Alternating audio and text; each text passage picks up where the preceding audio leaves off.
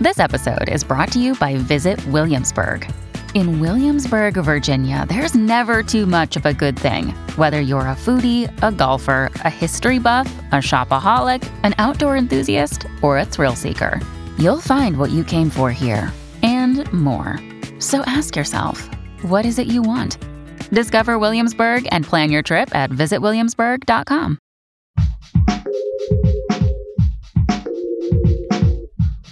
What if you could become a better person, not by working harder, but by taking one small step a day?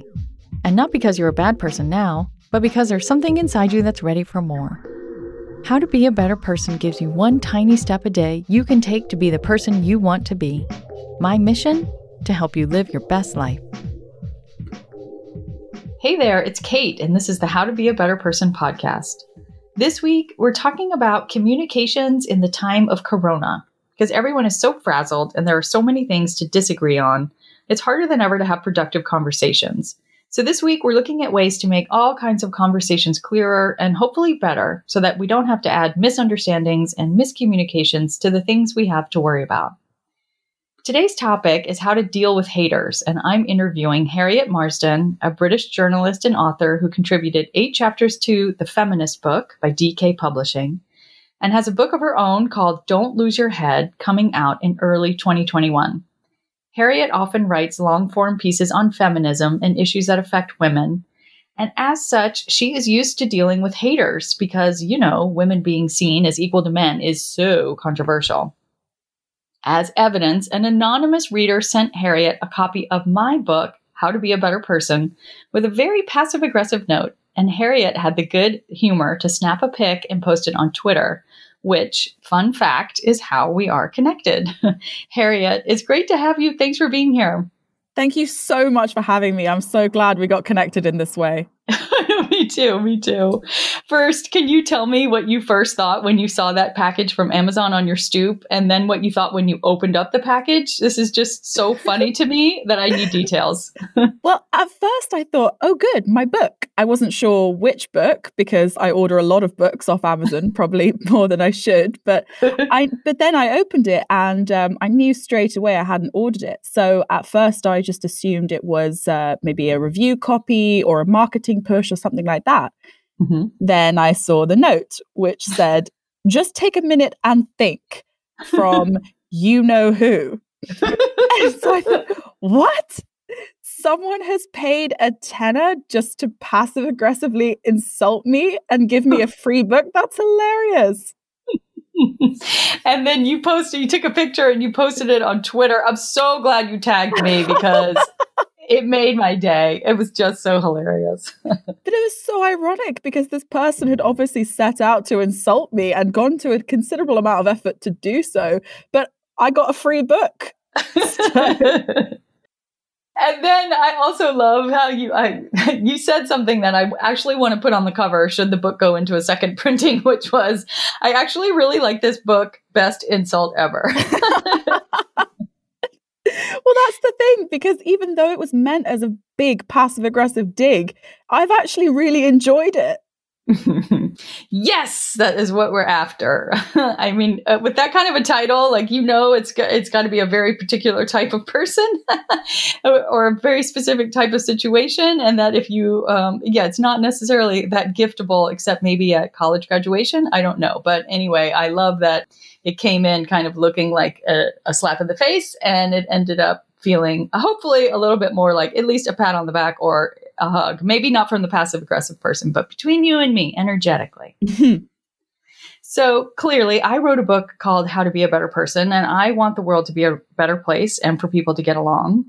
I'm also super conflict averse and can take it hard when people display their baser natures, like by reading the mean comments that people leave, for example. It just super takes it out of me.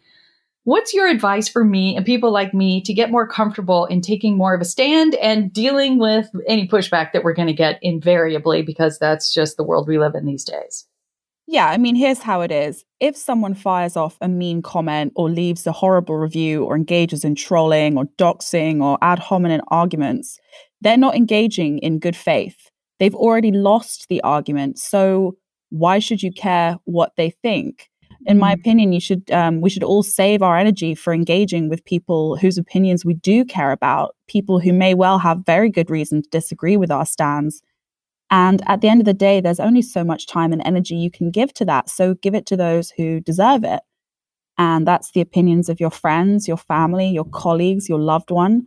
It's not the opinions of random angry fools online. Right. So what do you do? I mean, literally, do you block them? Do you just ignore? No, I never, ever block them because that is a reaction. They're looking for a reaction quite a lot of the time. The mute button, God bless the mute button. But I root myself in reality. So if these are people, it's just AJ47 or whoever online, like I'm not going to care what that person is saying. I'll then go talk to my family, my friends and say, okay, what did you think of the thing that I wrote? And how do you think that I could improve this stand? And what do you think could be an opposite stance? Right. So it sounds like there's a difference between unsolicited opinion and constructive feedback. Yeah, absolutely. If somebody has left a reply on one of my articles being like, you didn't really quite hit this point, this was scientifically inaccurate, maybe this wasn't quite what you meant, I find that really helpful. I genuinely do. I like constructive criticism in that way. But if someone's just going to log on and say, oh, you're a feminazi cancer on society, then... Okay. So this is online, but what about in real life? I don't know. Is there any difference in your strategy here? Like if you stumble into some kind of heated conversation with somebody, whether, about some opinion that you hold, whether it's something that you wrote or not, like, what's your stance? I would definitely say in real life, I really love to debate. I love good faith, intellectually stimulating debate with people from all sorts of stances. I enjoy it. As long as everybody stays on the same respectful plane and it's all pleasant, you can learn a lot from it. But in terms of getting trolled in real life, like harassed on the street or something, I find that a lot harder to deal with because it's much more threatening, isn't it? But as far as I'm concerned, anyone who hides behind a keyboard isn't a threat. Right. Okay. Switching gears a little bit, you've got a very cool sounding book coming out in early 2021 that's totally up my alley. It's a blend of history and a little bit of self-help. Can you tell us about it? Yes, I'm so excited about it. It's called Don't Lose Your Head, and it's the story of all the 6 wives of Henry VIII and what we can learn from all of them. So each wife tells their story and that gives advice on how they would have survived or how they managed a husband like Henry VIII, then with a bit of kind of trivia and general history and what we as modern feminists can take from their story and kind of reimagine their story as well, because for so many hundreds of years, it was just told through the lens of being a wife. Oh, it sounds so good. What do you think one of these 6 women or multiple of them would have to say about how to deal with haters? Well, Catherine of Aragon, that's the first wife. So she was the moral pioneer. She wouldn't have gone down without a fight, but she would have been righteous and just. Anne Boleyn would have brought the fire. She would have doxed them the hell back until they wish they'd never messed with her. Jane Seymour, she's an interesting one. She would have played sweetness in life, but I bet she'd have reported them. She was kind of a snitch, a little bit passive-aggressive in her own way. Catherine Howard, that was the teenager. She would have cried and made a big fuss and probably eventually used it to her advantage, making herself seem like a more attractive, beleaguered victim. And Catherine Parr, that's the last wife, she would have used it for sure as a teaching moment. She was very sensible and scholarly. She would have been like, see, this is how younger women can learn to deal with the same thing. Awesome. I can't wait to read your book. And for folks who want to connect with you, where can they find you? I'm always on Twitter, generally muting haters. So yeah, come and say hello. I'm at Harriet1Marsden, 1 like the number.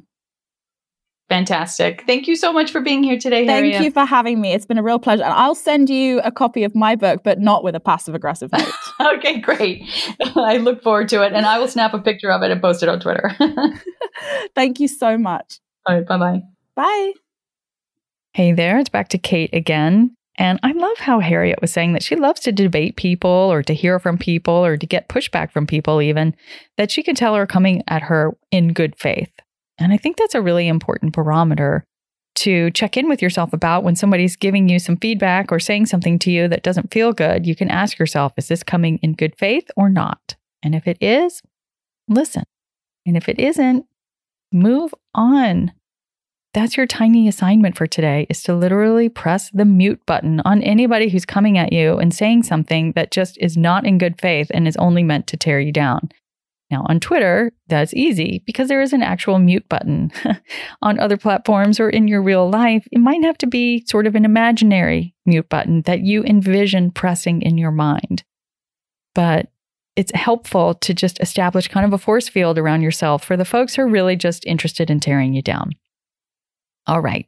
I hope you have a good rest of the day, and I hope you'll come back tomorrow and Friday when I'm talking about a particular type of person that I want you to talk to who you probably don't want to talk to, and the power of not talking. Thanks for listening to How to Be a Better Person. Our theme song is Left for Deadish by Junior85. The podcast is mixed by Sound Advice Strategies.